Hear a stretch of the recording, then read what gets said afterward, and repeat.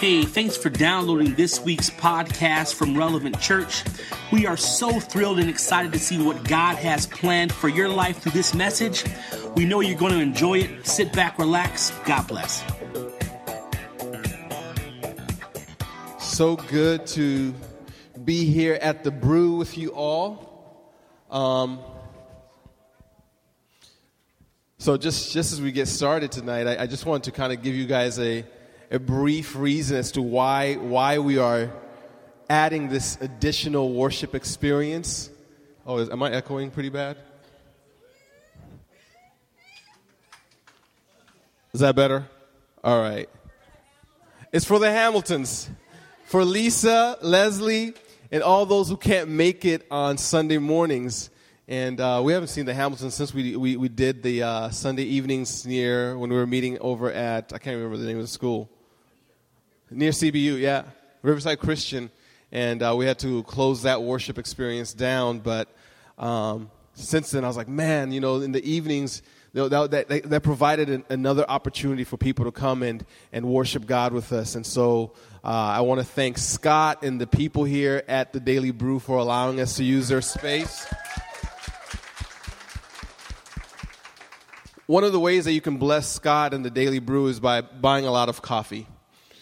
Your life needs caffeine, and you know it, so tell your friends about this place. I study here. I hang out here. This is actually Relevant Church's office. Harry and I come here and meet each other, and actually that little table right there, that's my spot. You guys are at my spot right there. So, but once again, welcome. Invite your friends. Invite people that you know can't make it out on a Sunday morning to the Daily Brew worship experience. A lot of people may not darken the doors of a church or a place that looks like church, but they'll come and have coffee with you. And you could tell them, yeah, I guess we're going to have coffee, and there's this comedian who's going to talk about God. Talk about funny things about God, and there you go. But we're starting off tonight with a series in the Beatitudes, and that's what we'll be doing for the next, I believe, 8 weeks. It'll take us on into after Easter. Easter is March 31st. Save the date. Start praying for our Easter services and our Easter worship and those who will get saved around that time. But we'll be in the Beatitudes. We're going to take every Sunday evening and deal with one. Tonight we'll be in Matthew chapter 5, verse 3, which is the very first Beatitude. And so if you've got your Bibles, turn there real quick. You won't have to move around too much because I'm going to stay right there just on that one verse tonight.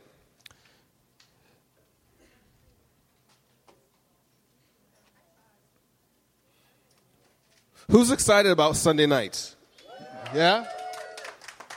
All right. Let's keep it going. Let's keep it moving, I'm excited. I'm tired, but I'm excited. Yeah, my wife's been making fun of my jacket since I got it yesterday.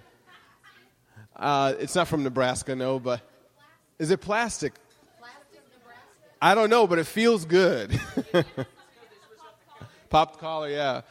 Ursel calls me Captain Emo. Captain Nemo, or what is it? Captain EO, yeah, Michael Jackson. The bedazzled jeans, yeah, so, I'm trying to keep it hip for Micaiah's generation. You should see her pants. She's got glitter and stuff on there. I can't go that fly. All right, Matthew chapter 5, verse 3. Matthew 5, verse 3, and I'm going to go ahead and pray, and we'll jump right in. Heavenly Father, thank you so much for your word. Thank you for how your word transforms and changes us. We ask that you would bless your word. We ask that your word would penetrate our hearts and just transform us. And may we be conformed to the image that you've designed us to have, which is an image that is after yours, Lord. In Jesus' name I pray, and everyone says, amen. Amen. So, Jesus has just recently began his ministry He's gone out into the wilderness. He has been tempted. He's been baptized. His ministry's taking off. And so the end of chapter 4 tells us that great crowds have began to follow him. Crowds from Galilee, from Judea, from Jerusalem, from all over the place, from beyond the Jordan. Everyone wants to come and hear this Jewish rabbi, this son of a carpenter, teach and preach with authority that they'd never heard before. The reason why I believe that Jesus could teach the way that he could is because it wasn't that he was teaching the word by itself. It's that he himself was the word. And none other than the word itself can teach the word. Amen? So Jesus is teaching with authority that they've never heard before throughout all of Israel. And crowds are coming. And the thing about the way Jesus taught, I know that Jesus had to have a lot of humor in his teaching. He had to have a lot of story, a lot of ways to connect with people, to engage with people. He spoke to people's every days. And the goal of anyone who preaches the gospel is this, is that they should not just only preach to your Sunday, but they need to preach to your Monday and your Tuesday and your Wednesday. So that you can take the words that come from the heart of God and apply them to your life. And that's what Jesus is doing. And so what we find in chapter 5 is the greatest sermon that Jesus ever preached. This sermon has probably influenced the world many times over. People like Gandhi have been influenced by the Sermon on the Mount.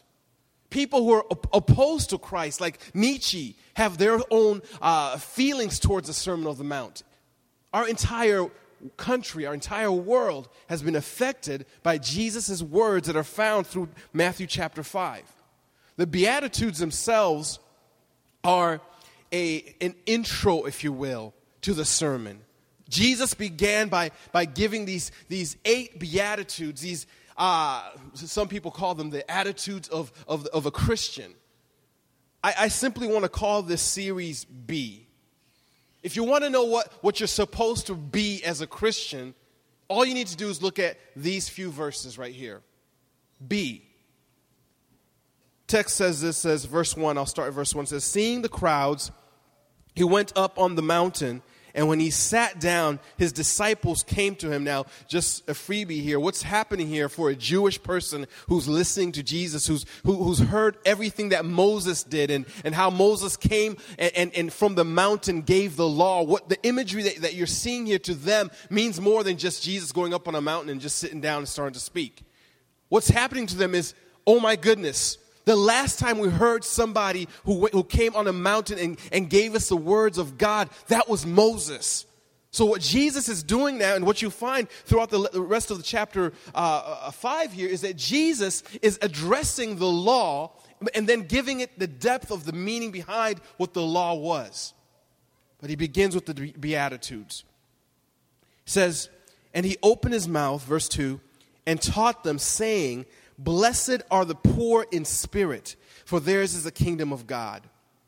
I'll go ahead and read the rest of them, and then we'll come back to verse 3. He says, blessed are those who mourn, for they shall be comforted. Blessed are the meek, for they shall inherit the earth. Blessed are those who hunger and thirst for righteousness, for they shall be satisfied. Blessed are the merciful, for they shall receive mercy. Blessed are the pure in heart, for they shall see God. Blessed are the peacemakers, for they shall be called the sons of God. Blessed are those who are persecuted for righteousness' sake, for theirs is the kingdom of God. So what you're seeing here is that the first half of the Beatitudes are our relationship with God, how we relate to God, what happens in that relationship and the blessings that follow that relationship.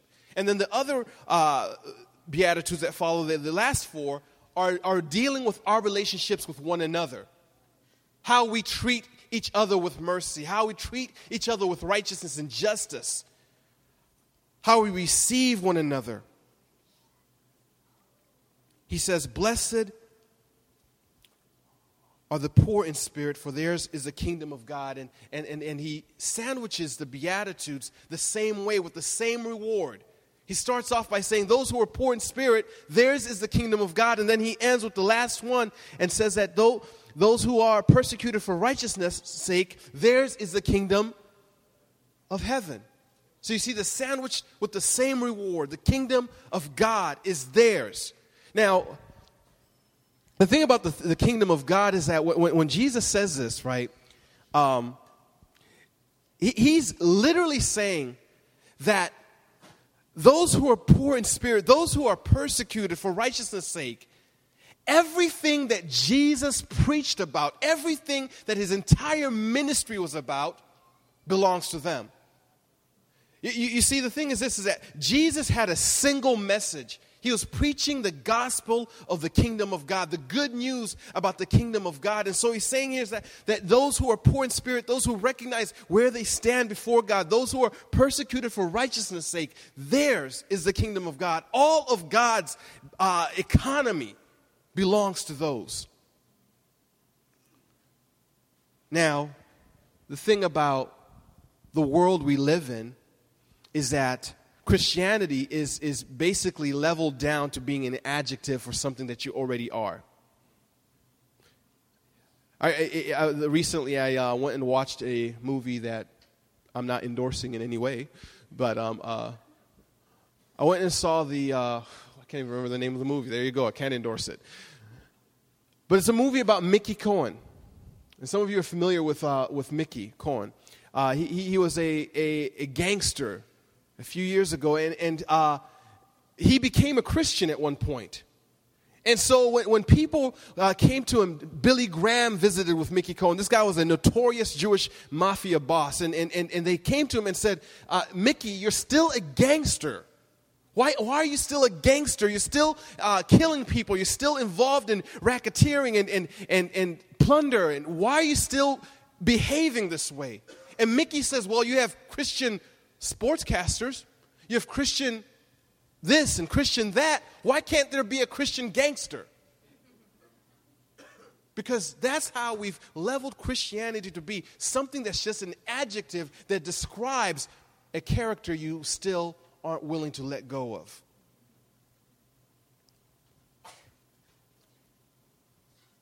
I believe that when we look at the Beatitudes, these few verses right here are the antidote to the sham that we call American Christianity.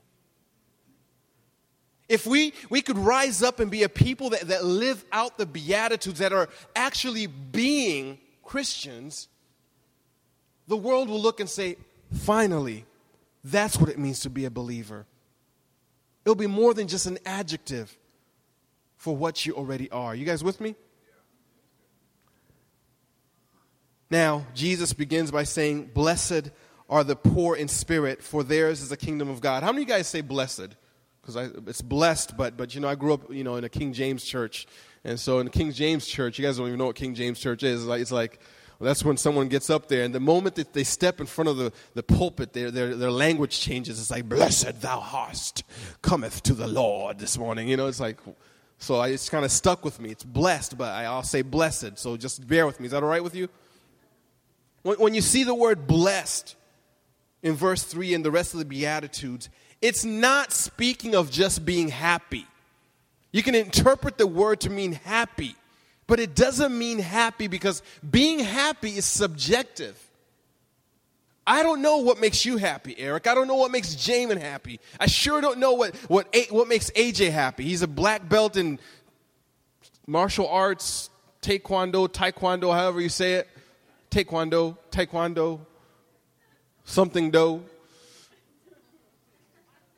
I don't know what makes him happy. What makes me happy is very different than what will make you happy. And so when Jesus is saying, blessed are those who are the poor in spirit, for theirs is the kingdom of God, he's not saying you're blessed subjectively based on what makes you happy. What he's speaking of is God's approval towards you. How God views you. It's not a blessedness that comes from what you think is good for yourself, but rather your standing in God is that of approval. He looks at you and says, well done. You are approved by me. And see, when you stand in a place where you're approved by God, the blessings of God follow. Amen?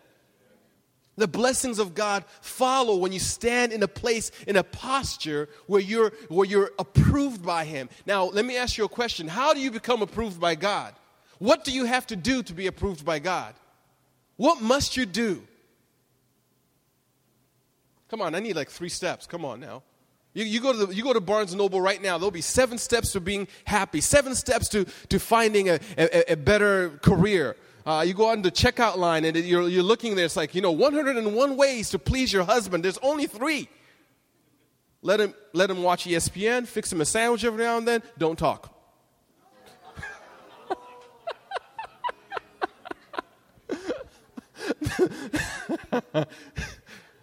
I don't want any emails. Pauline will take care of that for you ladies. Don't worry. I believe she beats me in my sleep, so. But I'll be standing in the checkout line like 101 ways to please your husband, to please your man. I'm like, I think there's only like 3, 4 maybe. Doesn't take that much. Pleasing God, there is no step to actually pleasing God. The only thing you do to please God is faith. It's belief in Him. And so when we're talking about being poor in spirit, we're speaking about your posture of faith. Blessed. He's not talking about how you feel. He's speaking about God's approval, how God views you. Now, the other thing too about blessed is that a lot of times, you sneeze, someone says, God bless you, God bless you, you just sneezed. I still don't understand where that comes from. I think it's from from the old world, really. But when Jesus is speaking blessed here, God is not saying some nice little saying to you, but rather what's happening here is that God is making a declaration of who you truly are once you're in Christ. Once you're in Christ, you stand blessed. You are blessed. Blessed in the city, blessed in the field, blessed coming, blessed going. If you are in Christ, you are in a position of being blessed. You may not have all the money. You may not have all the friends. You may not have a whole bunch of people following you on Twitter and retweeting your witty statements. But the thing is this, that if you are in Christ, you stand in a blessed position. You're completely blessed, fully blessed. When you are in a place, in a posture that God looks at you and grants His approval to you. Now, the thing about approval is that a lot of times we don't really care that much about God's approval. If we're going to really, really be honest, we really don't care about God's approval. We care about how many people are going to like our picture. We care how many people are actually going to give us a compliment on our hair, compliment on our performance on something. We want everyone else's approval, but we could care less. We could give a rip about God's approval in our life. Does God's approval mean more than anyone else's approval? It says, blessed those who stand in a place that God looks to them and approves of them, not because of what they've done, but because who they've placed their faith in. Blessed are the poor in spirit, for theirs is the kingdom of God. The poor in spirit. Now, poor in spirit does not speak of lack of self-worth. It's not a poverty theology. It's not shyness. How many of you guys know that sometimes the most shy people are the most proud people too? I've met some introverts who they won't say too much, they won't raise their voice too much, but you start talking to them and it's like, oh my gosh. I had a roommate. I don't know where he's at anymore, so I can talk about him. I had a roommate. He was a medical school student, and one day we were sitting down having a Coke, talking with each other, and out of the blue he just says, you know what, Jonathan, I can walk into a room and absolutely tell that I am smarter than 99% of the people in there. I was like, really? He was like, oh yeah, I'm pretty intelligent. Now, if you saw this dude, you'd be like, yeah, we can tell that you're intelligent. We can tell that you lived and your playground was the library, nothing else. He was the epitome of nerd, but he had this attitude of being smarter and better than anyone else. Now, the thing that shocked me one day is I came home and there was this beautiful woman in the kitchen cooking, and I was like, excuse me, who are you? And so she's like, oh, I'm Jeff's girlfriend. I was like, what? how did you work this out? Maybe I need to go, just before Pauline and I got married, I was like, I need to go study or something. I get with Jeff later on. I was like, so Jeff, quantum physics, eh? That's how you got that? He was like, no, my friend, eHarmony. eHarmony. Poor in spirit doesn't speak of a false humility or someone who's introverted, someone who's not outspoken. It's not speaking about that. Poor in spirit means, the word that's used there is a word that means to cower, to beg, to cringe as a beggar. Someone who's fully dependent on someone else in order to get something. Who's in a posture that when you see them, you know that they cannot live another day on this planet unless someone else does something. Now we see beggars quite a bit here in Riverside, and I've always kind of thought to myself, and it might be sinful for me to think this way, but it's only in America where you can find someone who's begging on the street, but yet they're still overweight. It's only in America, It doesn't work that way in other parts of the world. And so when Jesus is speaking about someone who's poor in spirit, the level of poverty that his audience is understanding and is perceiving is a level of poverty where you see somebody who literally is moments away from death unless somebody allows them, graces them with something to eat. Now, because we live on credit and other things like that, we can fake being poor for a long time. We can fake that we've got it when we really don't got it. You know what I'm saying? Anybody been there where you know that you're living off of credit cards? They didn't really have credit cards; they just had slavery back then. You were just either you had it or you just didn't have it. You couldn't fake it. If you were poor, if you were completely destitute, like the type of person that Jesus is speaking of, it showed. You could not fake it. So what Jesus is saying is this. He's saying that blessed is the person who in his spirit understands that there is nothing that he can do to offer or to give. He's completely bankrupt. Speaking of a moral bankruptcy. Bankruptcy and understanding that there is no merit in my life. This concept is pretty difficult for us to really think through in America. Actually, around the world. Because the thing that happens in a room like this is that you can look to yourself and say, yeah, I've done some dirt, but I'm not as bad as Mark. I've done some stuff, but I've never been on a bender like Kevin Williams, because a few years ago, those Vegas trips, oh man, would make Lindsay Lohan blush.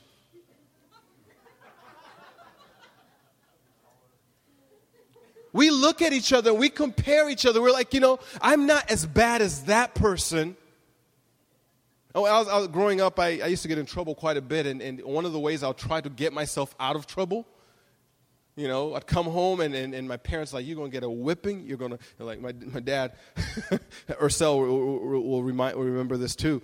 We had all gotten in trouble, all the young freshmen and boys in our friendship circle had gotten in trouble, and so our parents had to come in, and one of our buddies, Wilbur's dad, came in, and he was a farmer. This guy was a huge man. Like, he walked in the room there, and the principal told him what we had done, and Wilbur's dad looked at the principal, Dr. McKenzie, and said, Dr. McKenzie, he gonna get a whipping.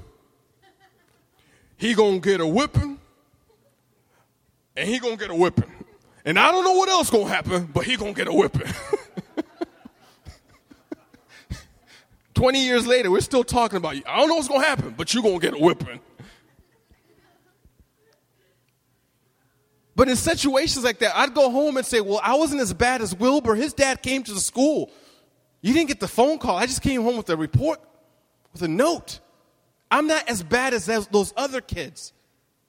So surely you shouldn't, have to go all out.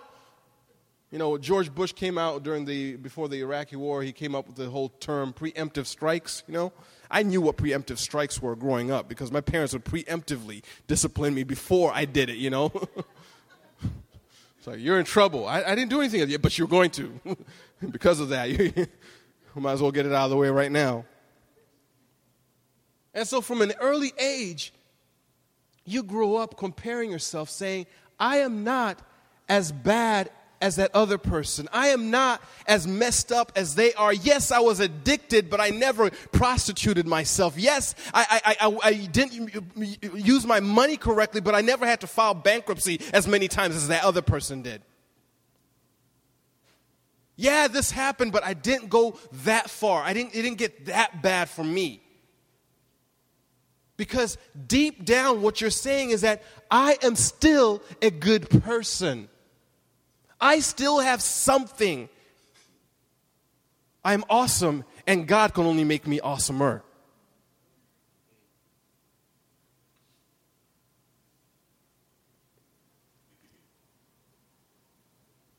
Recognizing that you are spiritually needy is what positions you for God's approval. Recognizing that when it comes to holiness, to godliness, there is not an ounce, a shred, a millisecond of anything good that you can offer God, that God can look at and say, yes, you are amazing, I want you. But rather, when you start looking at yourself and saying, I am spiritually, morally bankrupt, I've never had anything to offer, that is the moment that God's approval is granted to you. We're saved by faith, but the posture of faith is a posture of begging God. It's a posture of recognizing that all I have is my hand to extend to you to pour out your mercy. There's nothing I can bring. This is different than the economy of this world that says, blessed is the person who finishes first. Blessed is the person who gets all the toys. Blessed is the person who's always right. Blessed is the person who looks good and acts good. This is completely different than the economy of this world. The economy of the kingdom. In the economy of the kingdom, you appreciate and value at the moment of your bankruptcy. When you recognize, I am spiritually, completely broke, that's the moment God says, I bless you. I receive you into myself. Psalm 34 says, the Lord is close to the brokenhearted and saves those who are crushed in spirit. The Lord is close to those who are crushed in spirit. Religion will tell you, when you do this, when you memorize this, when you take this pilgrimage to the holy crystal in Sedona, when you finally have prayed so many prayers, when you've done so much, when you've given your money to these individuals, after you do all these things, at that point, that's when God will be pleased with you. That is the economy of man-made religion, because that's the economy of how we operate. How good are you determines how much good God looks to you with. That's the way the world views it. But Jesus says, blessed are those who are bankrupt in spirit. Blessed are those who are poor in spirit. The thing about this teaching is that a lot of times, oh man, it's going to get real crazy right now. But we're about to step on some toes right now. A lot of times, as Christians, we start there and we believe subconsciously that we outgrow that place. And the thing about it is that my propensity as a man, being a person who studies God's word and loves the Reformed tradition of theology, my fall, the place where I lean and fall is the place where I start getting too smart. And thinking that because I know some verses, because I know some doctrines, because I can explain it and I can exegete some scriptures and I can come alongside you and teach you a few things about what God's word is saying, because of that, I've earned something. There's something special about me. I don't smell as bad as you anymore. You don't outgrow Matthew 5 verse 3. You never do, and the moment that you do is the moment that you no longer are living in grace, but you're living in condemnation. Because not only will you look at yourself and condemn yourself, but you'll condemn other people around you. It's the beginning point of Phariseeism. When you start looking at yourself saying, I have arrived. I can find the book of Zebediah. There is no book of Zebediah. Or is there? No, there isn't. See, right there, I just got bankrupt right there. The moment you can memorize the five solas of the Reformation and feel as if you've arrived, the moment that you can break down the doctrine of pneumatology and soterology and all these things, and you know all these words, and you puff yourself up, is the moment that you feel as if you have something, and God looks at you and says, nah, man, you don't know Nan.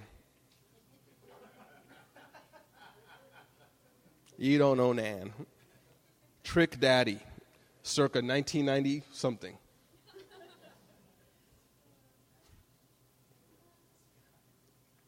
You don't know anything at that point. You have forgotten the fundamentals of faith.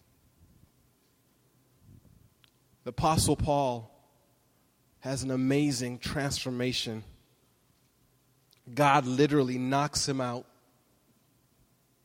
changes his name, changes his character from being a bloodthirsty, murdering terrorist, and transforms his heart to being an apostle who preaches grace, who preaches the gospel to the Gentiles. He goes on to write 2/3 of the New Testament.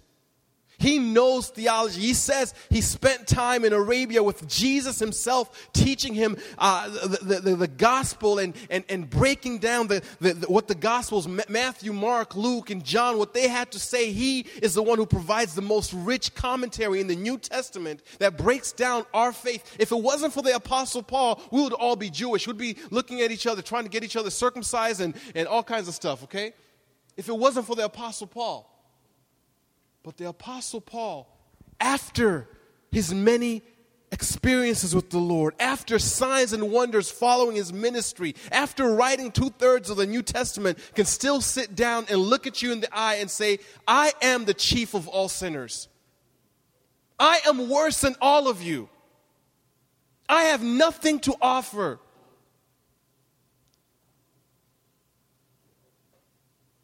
Because he didn't allow his knowledge and experience with the Lord to become a merit to him.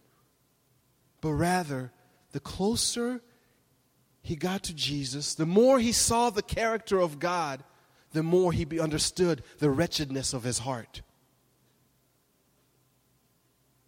The more he understood that, oh my Lord, I really, really need God.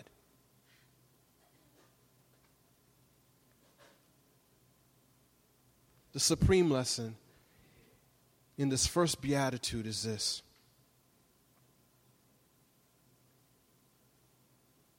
There's no one that enters the kingdom of God because there's something inherently within them that makes God approve them. There's no one who enters based on their own merit. I'll end on this statement. What connects you to God is not how tall you stand, but rather the realization of how far you've fallen. What connects you to God is not how tall you stand on your own righteousness, on your own worthiness, but rather the moment that you realize that you have fallen deep and you can't get yourself out, you can't rescue yourself. There's nothing you can do to climb out of that ditch that you've got yourself in. The moment you recognize that, that is the moment that you connect with God. When you understand your depravity, your bankruptcy, and neediness in the Spirit. That's the moment that everything that Jesus preached about, everything about the kingdom of God, God says, it's now yours. It's given to you.